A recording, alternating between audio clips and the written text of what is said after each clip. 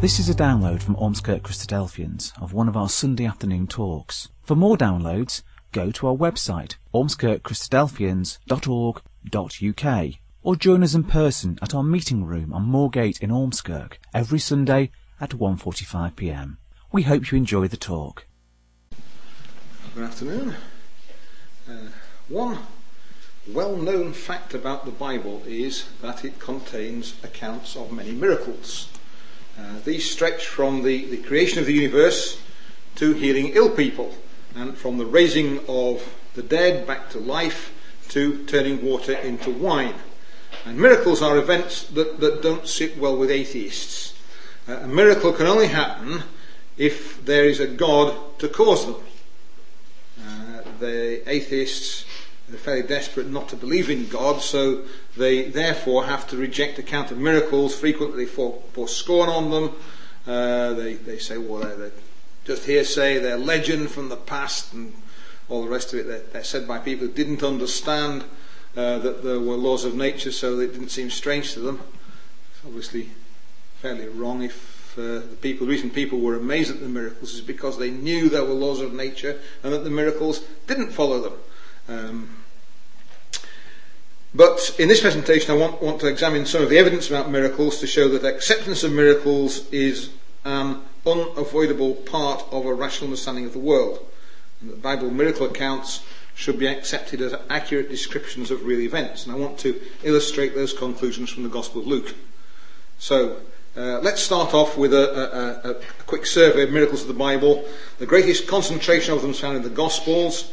I found 37 miracles recorded in the Gospels, if you ignore the resurrection of Jesus, 38 if you count that one.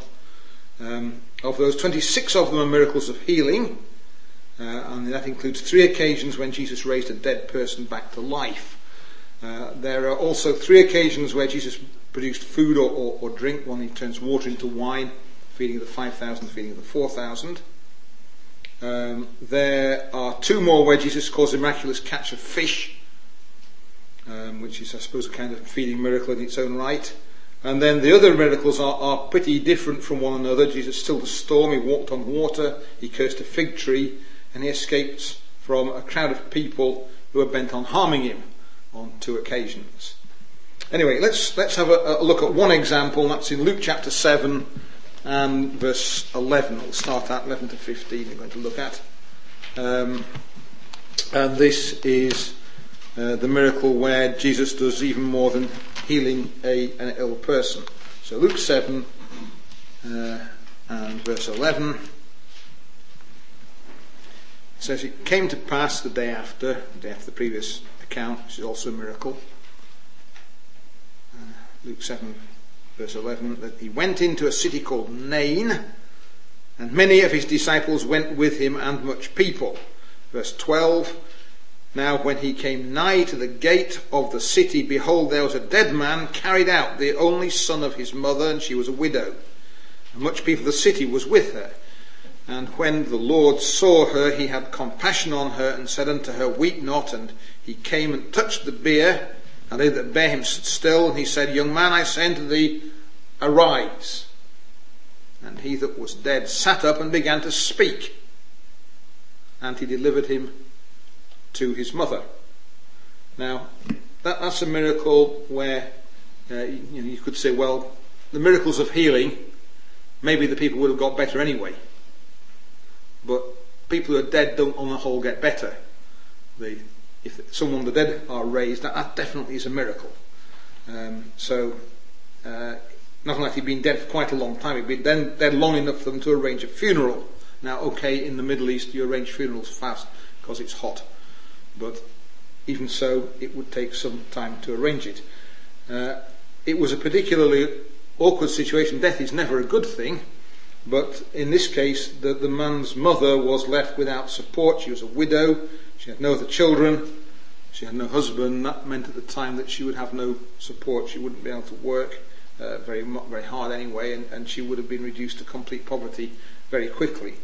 So the miracle that Jesus performs in raising her son from the dead would have been a matter of a complete change for her, from being a bereaved pauper on the fringe of society possibly on the fringe of life itself, the widow has given her son back, and with that she is given her life back as well. And the miracle caused something of a stir.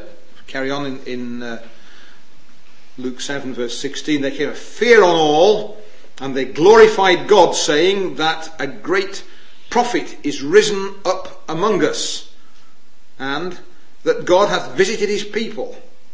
And this rumour of him went forth throughout all Judea and throughout all the region round about. That word rumour is just a word that means word. Logos. So the action of Jesus in raising the dead is so obviously remarkable that the word of it spread rapidly through the area round about. It even got back to Judea, possibly, I suppose, with pilgrims who will be going down to Jerusalem on a regular basis. So the fact it goes through, sort of skips through Samaria, doesn't get reported there. It gets reported in Judea and in the area just around Nain. Is sort of an extra detail which adds just a little bit more credibility to the story. Now the miracles of Jesus say something about Jesus. What's interesting is that Jesus doesn't usually use miracles as a mean of raising support. On lots of occasions he tells the recipients of the miracle to keep quiet about them. Well, that tends not to be recorded in Luke. With Luke you've got someone who didn't actually see the miracles. Luke himself didn't see these miracles happen. He talked to people who had seen the miracles happen, but he himself was not in the area at the time. So it makes it different from the other three Gospels where you have eyewitness accounts. However, that's an aside. The miracles of Jesus, though, do say something about Jesus. When the disciples of John come to ask Jesus about himself, his response is to show them a set of miracles. So in Luke 7 still, and verse 20, when the men were come to him, these are disciples of John the Baptist, they said, John the Baptist has sent us unto thee, saying, art thou he that should come, or look we for another? And in that same hour he cured many of their infirmities, and plagues of evil spirits, and unto many that were blind he gave sight. Then Jesus answering said unto them, go your way, and tell John what things you have seen and heard, how that the blind see, the lame walk, the lepers are cleansed, the deaf hear, the dead are raised, to the poor the gospel is preached. He hadn't raised the dead again, but they were turning up to him near Nain. He's already just raised the dead, and the news of that was still around. So what's interesting there, he's not actually using the miracles as a proof that he has the power of God behind him. More, he's using them to indicate the kind of person that he is. The miracles help the ill, they help the poor, they help the unfortunate. They don't win battles or destroy armies. They harm no one. And they fulfill Old Testament prophecies. And Jesus is actually not exactly quoting, but very close to quoting from Isaiah. So you keep your finger in Luke and just go back to Isaiah 29. Verse 18, you've got one of the prophecies there, about three actually that he's alluding to, but this one is the strongest. Isaiah 29 and verse 18. It says, in that day shall the deaf hear the words of the book, and the eyes of the blind shall see out of obscurity and out of darkness. The meek shall increase their joy in the Lord, and the poor among men shall rejoice in the Holy One of Israel. The way that Jesus refers to his works mirrors this sort of wording of Isaiah and a couple of other places as well. It's sort of partway between all of them. And by his miracles, Jesus is declaring that he fulfills a prophecy that was made 700 years earlier, one which refers to the Messiah, the coming King to be sent by God. But it's the fulfillment of the prophecy that's important, not just the fact of the miracles. So he's not just saying, look, I can do these wonderful things. He's saying, look, I fulfill what the Old Testament says the coming King is going to be like. Now the miracles we looked at so far, or the one I've looked at so far, have been miracles of healing. It's a completely different kind of miracle in the next chapter in Luke 8 and verse 22 onwards. Luke 8 verse 22.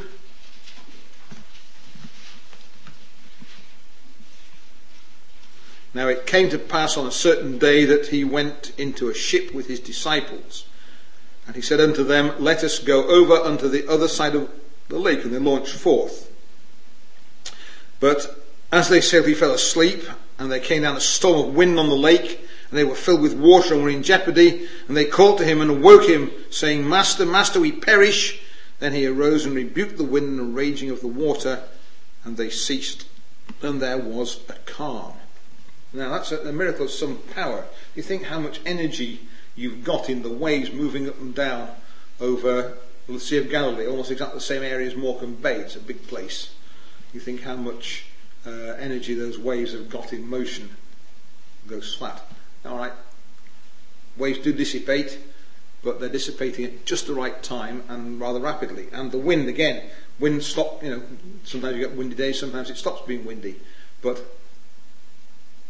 at the command of Jesus, the wind ceases. But there's a tremendous energy being dissipated in doing that.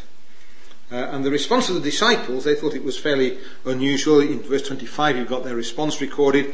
He said to them, Where is your faith? And they, being afraid, wondered, saying to one another, What manner of man is this? For he commands even the wind and the water, and they obey him. But again, the reason that Jesus performs the miracle is not to enhance his reputation. It's actually to help the disciples. They were in fear because of the storm. And what he's doing is he's helping them out and stopping the storm from swamping the boat. There's another non-healing miracle in Luke 5. Let's look at that one. Luke 5 verse 1. Sea of Galilee again. This one's a miraculous draught of fishes. Luke 5 verse 1. It came to pass that as the people pressed upon him to hear the word of God, he stood by the lake of Gennesaret and saw two ships standing by the lake, but the fishermen were gone out of them and were washing their nets. And he entered into one of the ships, which was Simon's, and prayed him that he would thrust out a little from the land. He sat down and taught the people out of the ships. Out of the ship. Now, when he left speaking, he said unto Simon, Launch out into the deep and let down your nets for a draught. And Simon answering said unto him, Master, we've toiled all the night and have taken nothing. Nevertheless, at thy word, I will let down the net. And when they had this done, they enclosed a great multitude of fishes. And their net brake. And they beckoned their partners, which were in the other ship, and that they should come and help them. And they came and filled both the ships. So they began to sink. The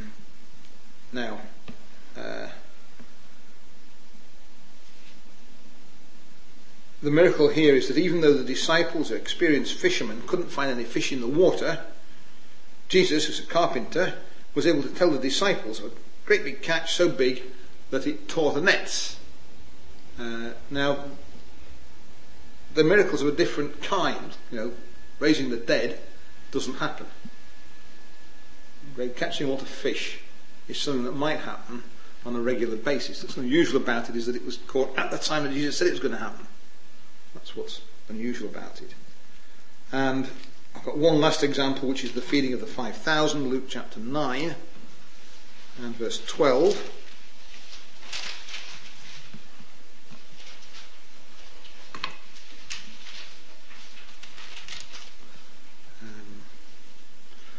When the day that Jesus had been teaching people near Bethsaida, in an uninhabited area near Bethsaida, it says, when the day began to wear away, then came the 12 and said to him, Send the multitude away, that they may go into the town and country round about, and lodge and get victuals, for we are here in a desert place.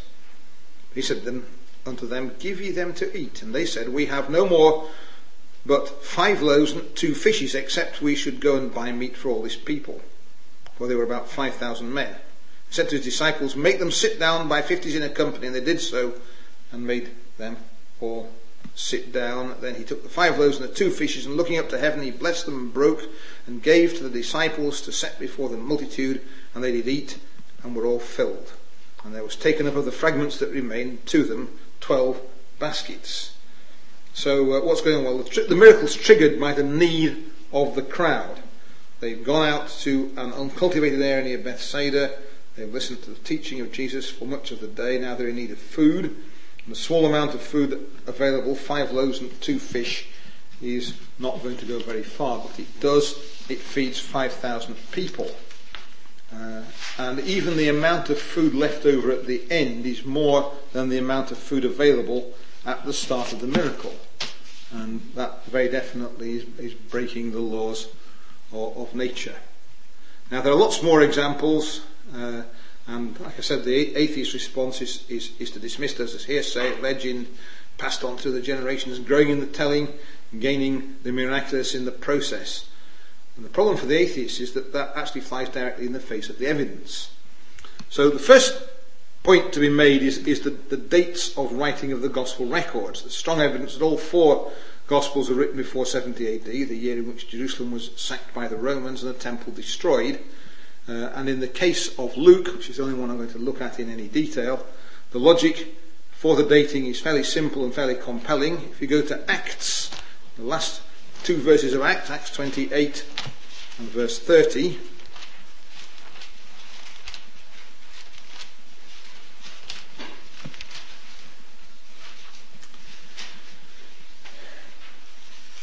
Acts 28 verse 30, it says there, Paul dwelt 2 whole years in his own hired house and received all that came in unto him, preaching the kingdom of God and teaching those things which concern the Lord Jesus Christ with all confidence, no man forbidding him. Now, we can work out when that was. He arrives in Rome in 60 AD, and so 2 complete years will be very early in 62 AD. He arrives on the first ship pretty well to get into Rome once the travelling season reopens. So perhaps March. And he spent 2 whole years in Rome, and then, well, nothing. It doesn't say anything. Why would it pick 2 years in Rome and then not tell you what happens at the end of that period? And why doesn't it say, and then he was tried, if he was tried, and then he was released, if he was released? It doesn't. It just says 2 whole years. And the obvious answer is that's because that's when Acts was written. So he spent 2 years in Rome, and that's where we're up to now. So there you are, there's the manuscript, get it copied. So Acts looks like it was written in 62 AD. There's other evidence as well for that. For example, things it misses out. Later on in 62 AD, James, the brother of Jesus, was put to death in Jerusalem in a way that absolutely fits the Acts narrative. It would something that would be a dead cert to get into Acts if Acts hadn't already been written. And you've also got the trial of Paul, if it happened, would be in 62 AD. So statute of limitation says that after 4 years of being accused, you were still in prison. You had to be released if they couldn't bring proper accusation against you. So they couldn't hold you. Like habeas corpus now is 48 hours or more if you're a terrorist. In those days it was 4 years, a bit less good. But nonetheless they couldn't hold you forever. So Paul was out in 62 AD, one way or another. And it doesn't mention that either. So it looks like 62 AD is the time for writing Acts. Now, of course, that's important because Acts is written by the same person that wrote the Gospel of Luke. The style is so obviously the same there, but actually Acts refers to the Gospel of Luke. If you look in Acts chapter 1, verse 1, first verse refers to the Gospel of Luke. It says, "The former treatise have I made, O Theophilus, of all that Jesus began both to do and teach up to the day in which he was taken up after he through the Holy Spirit and had given commandments to the apostles whom he had chosen, to whom also he showed himself alive after his passion by many infallible proofs." Well, you could carry on, but the point is it's definitely referring to Luke's Gospel there, former treatise. So that was written before Acts, and if Acts was written in 62 AD and very early in the year, then Luke wouldn't probably be written, well, it's written before that, so it's written at least before 62, probably before the end of 61, maybe several years before the end of 61 AD. So you can see that actually there isn't a great long period of time between the ministry of Jesus and the writing down of Luke's Gospel. It's written within, well, Jesus would be crucified probably in 30 AD, some people say 33, and I have heard an argument for 31, but around that sort of time. So we're talking less than 35 years after the event that Luke has been written down. There'd be plenty of people alive who saw the miracles that Jesus worked, who were still alive when Luke wrote down his gospel. You can use similar arguments to date Mark and John. Matthew's a bit more difficult, but it's still evident it was written before 70 AD. There's no time to develop a set of legends. So a lot of the people who saw the ministry of Jesus would still be alive when the Gospels were written, and if the miracles had never happened, you'd expected people to start arguing about it. For example, the people of Nain. Supposed to have raised the dead in Nain, and not only that, everyone knew about it in the country round about. Wouldn't someone have said, hang on, that never happened, if it had appeared in the Gospel while Nain was still occupied by people who had actually seen Jesus walk through, or not seen if he hadn't? It's because it's an accurate, or a reasonably accurate account. Similarly, you'd expect the people of the region to have made a comment on the Gadarene swine miracle if it had never happened. Say, what do you mean we lost 2,000 pigs in the sea? Don't be silly. It never happened. But, of course, they didn't complain because it had happened. And remember that not everyone in Judea or Galilee at the time of Jesus was a follower of Jesus by a long chalk. The religious authorities, the Pharisees, the Sadducees, they were very much opposed to Jesus. So were the secular authorities, the Romans and the Jewish establishment. Between them, they put Jesus to death. You can hardly expect them to, well, they obviously weren't followers of Jesus. You don't put people you're followers don't put their leader to death, not usually. And you can hardly expect them to conspire to pass as genuine legends that showed Jesus to be a miracle worker. And yet they admitted that fact. For example, there's a Baraitha associated with that, Sanhedrin 43. It says, it has been reported they hanged Jesus on the eve of the Passover. But for 40 days a herald went before him crying, Jesus is to be stoned because he practiced sorcery and seduced Israel and led them away from God. That's a Jewish tradition written down about 200 AD, but it's written down an oral tradition which goes back sometime before that. And what's it saying? Well, it says Jesus, well, it says he hanged Jesus on the eve of the Passover, which is correct. And then this idea that he was to be, well, stoned, it says, even though they said hanged a moment before, because he practiced sorcery. He did things that you can't explain by ordinary means. We talk about working miracles. The Jewish people who were his opponents said, well, he was practicing sorcery. What's interesting is that they're trying to discredit Jesus, not deny that he performed miracles. They say he did perform miracles, but he did it by sorcery, and not by the God of the Bible. And that actually instantly goes back to the Gospel accounts. Luke 11, it goes back, this is what they said when Jesus was with them. So during Jesus' ministry they said the same sort of thing. Luke 11 verse 14.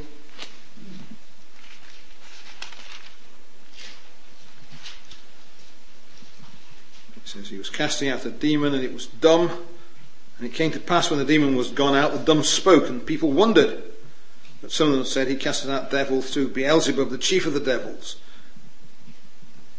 And they're accusing Jesus. Well, the word demon, it really means we're talking about something associated with a false god. If you read through the Greek translation, the pre-Christian Greek translation of the Old Testament, then you find that it use the word demon to refer to false gods.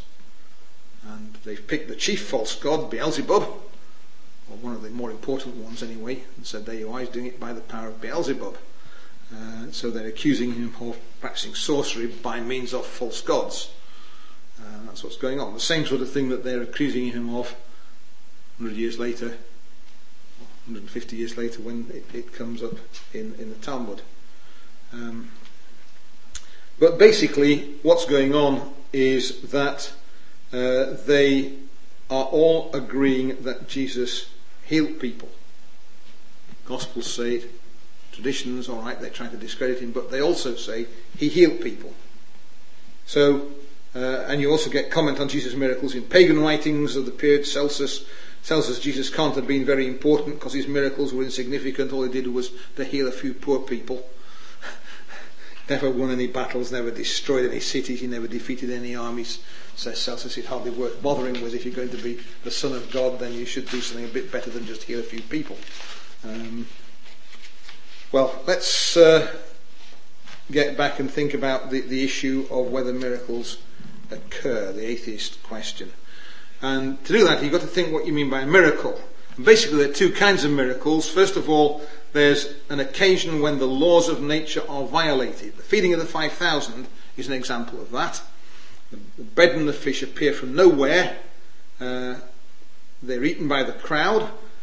The crowd may never have realised that there had only been 5 loaves and 2 fishes at the start. The basket came along, someone's handing it out. Just take another loaf of bread. The resurrection of the dead, that Nain, another one, a miracle that breaks the laws of nature. The other kind of miracle is something that's not actually impossible, it's only very unlikely. So the calming of the storm is an example of that. Storms calm down all the time, but it's very unlikely that the storm would calm down at the precise moment at which Jesus commanded that to happen. And similarly, the miraculous catch of fishes isn't physically impossible, it's just very unlikely, and is considered unlikely by the professional fishermen who ought to know about it. Then they saw it happen, they were absolutely amazed. Now, of course, the real atheist objection to miracles is that if miracles occur, then there has to be a God to cause them. But there are a couple of arguments that atheists use to deny miracles which are worth a quick look. Now, the main objection really comes from the works of the sceptical philosopher David Hume, who was writing about 1770s, something like that. In 1779 his book came out, but he's dead by then. It was published posthumously. Hume notes that miracles violate the laws of nature, and he then says the laws of nature can never be violated. They are laws of nature, they can't be broken, so therefore you can't have miracles. Which is quite interesting. There's several issues there. First one is that it's inconsistent. When he's writing about the argument that God must exist because there's a need for a first cause to make the universe come into existence, Hume says, well, law of cause and effect isn't that good. It gets broken every now and again.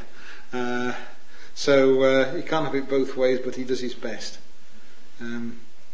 So he there says there's no such thing as a law of nature. Now he's insisting that not only do laws of nature exist, but they're so inflexible that they forbid miracles. In reality, of course, there are laws of nature and there have been miracles, and actually there's no contradiction between the two.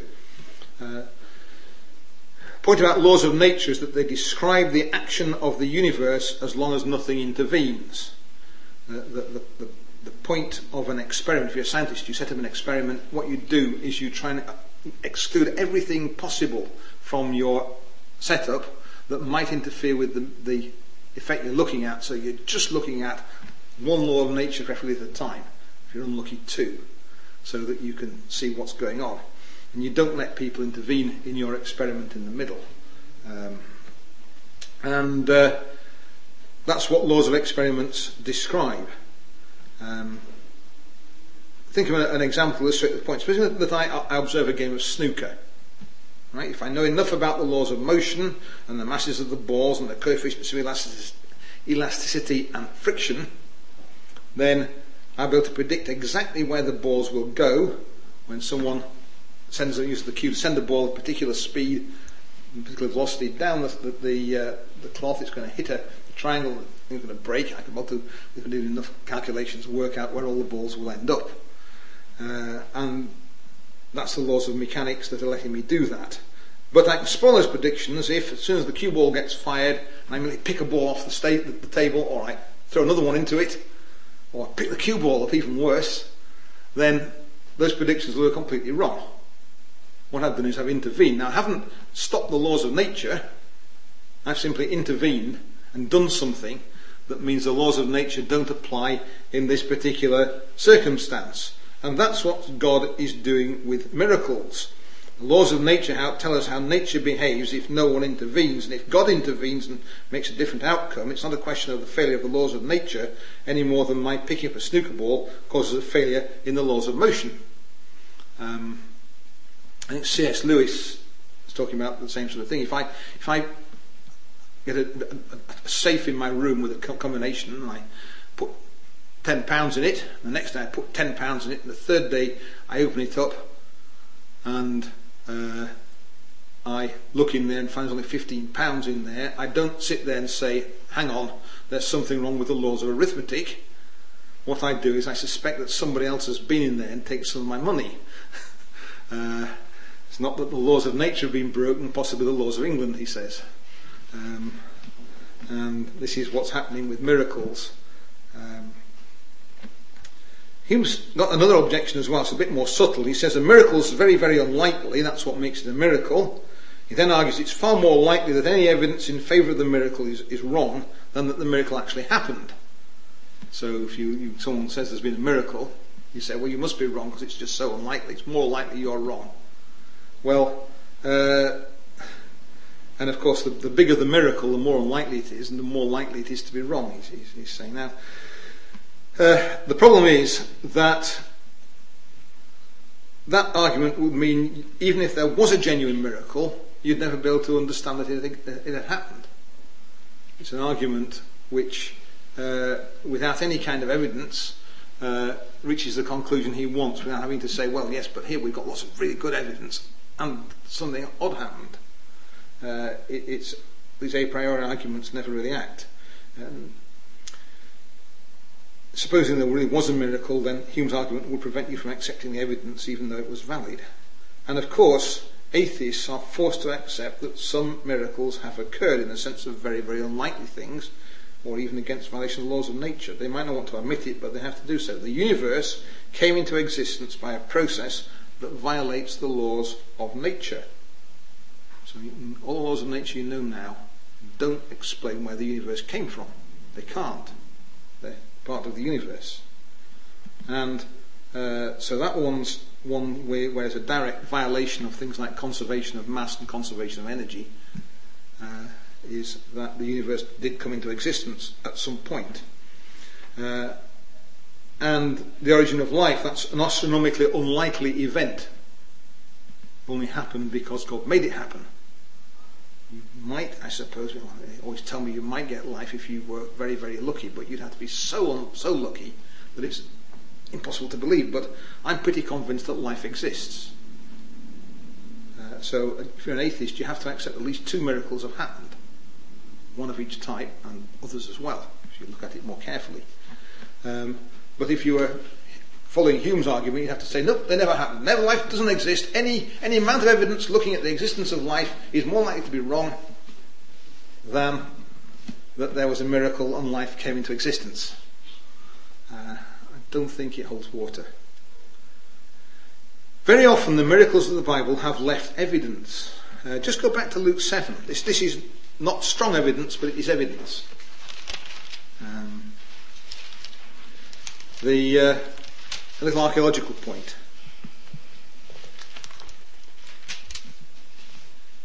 Luke 7 verse 11. It came to pass the day after that he went into a city called Nain, and many of his disciples went with him, and much people. When he came out to the gate of the city, behold, there was a dead man carried out, the only son of his mother. And we read the rest of it, we read it twice now, how he was raised from the dead. Okay, what does it tell us about Nain? Well, it has a gate. The city has a gate. The city has a gate, it has walls. There's no point in making a gate unless it's got walls for the gate to go through. Now, they haven't found the gate of Nain, but they have found some of the walls of Nain. So we know there must have been a gate, unless the people in Nain seal themselves in and all starve to death. That's the other possibility. It's not likely. Probably there will be a gate. So we've got archaeological confirmation. Some towns in Galilee had walls, others didn't. Slightly more didn't than did at the time of Jesus. And Nain has been correctly identified as one that had it. Okay, the probability isn't that high if you're guessing, but nonetheless it's right. And this sort of thing comes up over and over again, and every time the descriptions are correct. The Gospels appear to have accurate descriptions. So it doesn't prove the miracle took place, but it does show the narratives have a real contact with reality. It finishes off the idea that the stories are just legends. If someone made it up, they would in the end have got some of these details wrong. And there's another kind of evidence in undesigned coincidences. You remember what an undesigned coincidence is? It's something that occurs where 2 different accounts contain insignificant details which are independent of one another, but when you look at them next to each other, they confirm one another with some other sort of sub-narrative which is completely unconnected to the main accounts. Now, it would be very, very difficult, if probably impossible, for a single writer to invent such an undesigned coincidence. It's not quite impossible. Dorothy L. Sayers once did one of the Whimsy novels, and then she went on about it for chapters afterwards. You get this sort of thing happening. But for two different writers to do it between them would be absolutely impossible. And of course, in the New Testament, there are lots and lots of these undesigned coincidences. I want to look at just one. Actually, I've got 6 undesigned coincidences in the feeding of the 5,000 alone. We're going to look at one of them. Just go to John chapter 6 for a moment. John chapter 6 and verse 10. And there's a description there of the crowd. So we're in the feeding of the 5,000. Jesus says, make the men sit down. And there was much grass in the place, so the men sat down, in number about 5,000. The first word for men is the word anthropos, means human beings, people. And he says, let the people sit down. And what happens is the men sit down, and this time the men, it means the males, as opposed to the women. Right? So the men have sat down. Okay, so that's the first thing. Now go back to Luke chapter 9 and verse 14.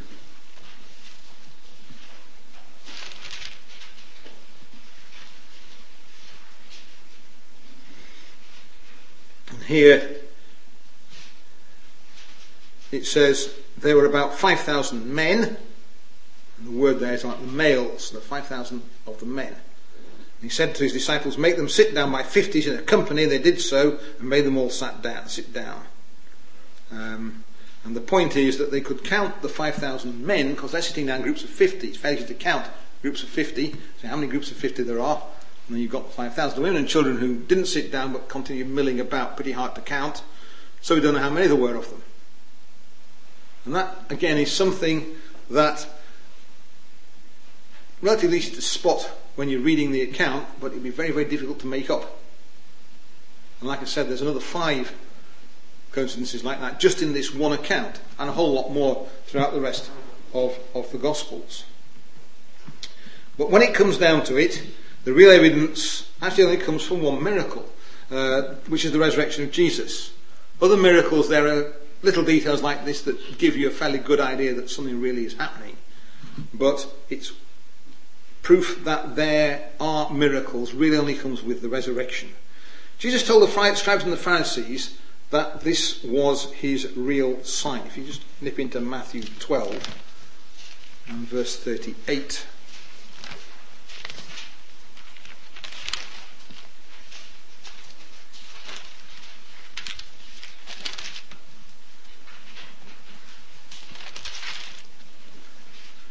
Matthew 12 verse 38, certain of the scribes and the Pharisees answered, saying, Master, we would see a sign from thee. But he answered and said unto them, An evil and adulterous generation seeketh after a sign.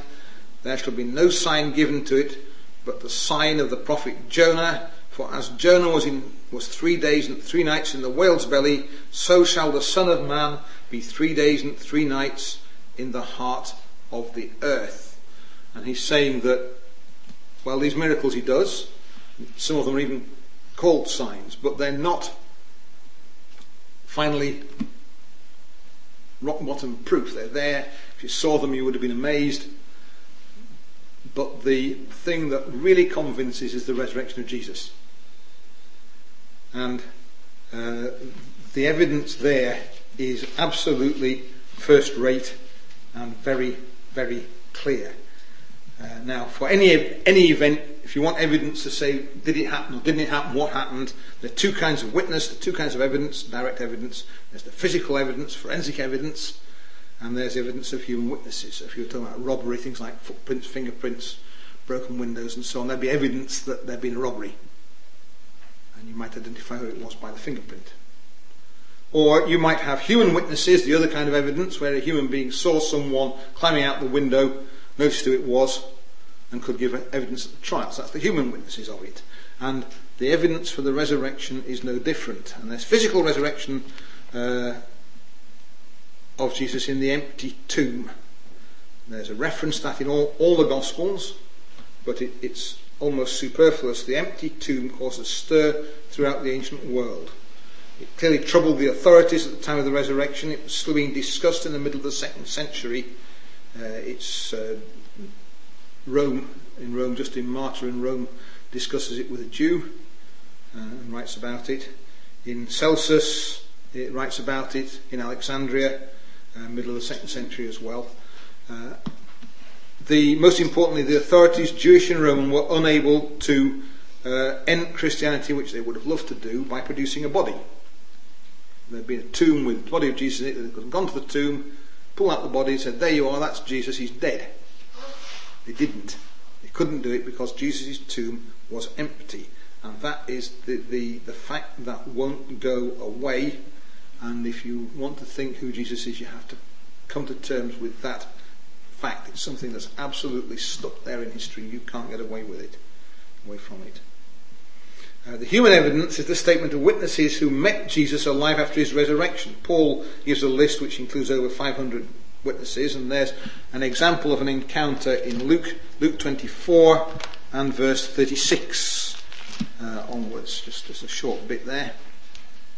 Luke 24, and it tells you of one encounter with Jesus after his resurrection. Luke 24 verse 36. As they thus spake, Jesus himself stood in the midst of them and said unto them, Peace be unto you. And they were terrified and affrighted and supposed they'd seen a spirit. And he said unto them, Why are ye troubled? Why do thoughts arise in your heart? Behold my hands and my feet, that is I myself. Handle me and see, for a spirit hath not flesh and bones, as ye see me have. And when he had thus spoken, he showed them his hands and his feet. And while they yet believed not for joy and wondered, he said to them, Have you any meat? And they gave him a piece of boiled fish and of a honeycomb. And he took it and did eat before them. And the point is, this isn't just something in the distance that might or might not have been Jesus. This is Jesus that they've been with for the last 3 years in his ministry. He's in the middle. He's shown them his hands and his feet. You can see he's been wounded by the crucifixion. You can see he's solid. He eats food. He answers questions. This is the living Jesus Christ. And this is the witness which appears in all the Gospels and in Paul as well, and in Peter for that matter, in the epistles later on. The human witness evidence is very strong, and it produced absolute confirmation of the resurrection to the people who witnessed the resurrection with the risen Jesus. And those people were prepared to face horrible deaths in the arena rather than deny that resurrection. So the status of the resurrection is quite clear. The evidence is solid. The conclusion that Jesus rose from the dead is inescapable. And that tells us much about Jesus. It tells us about the forgiveness of sins. And it tells us about our hope for the future. But it also confirms the existence of miracles. And if one miracle has happened, why not others associated with the same person? So the resurrection of Jesus is the sign that can't be ignored. It's up to us to see where it points to, and to follow the lead and the teaching of Jesus. We hope you enjoyed that talk. For more downloads, information about what we believe, and details of our meeting times, go to our website, ormskirkchristadelphians.org.uk.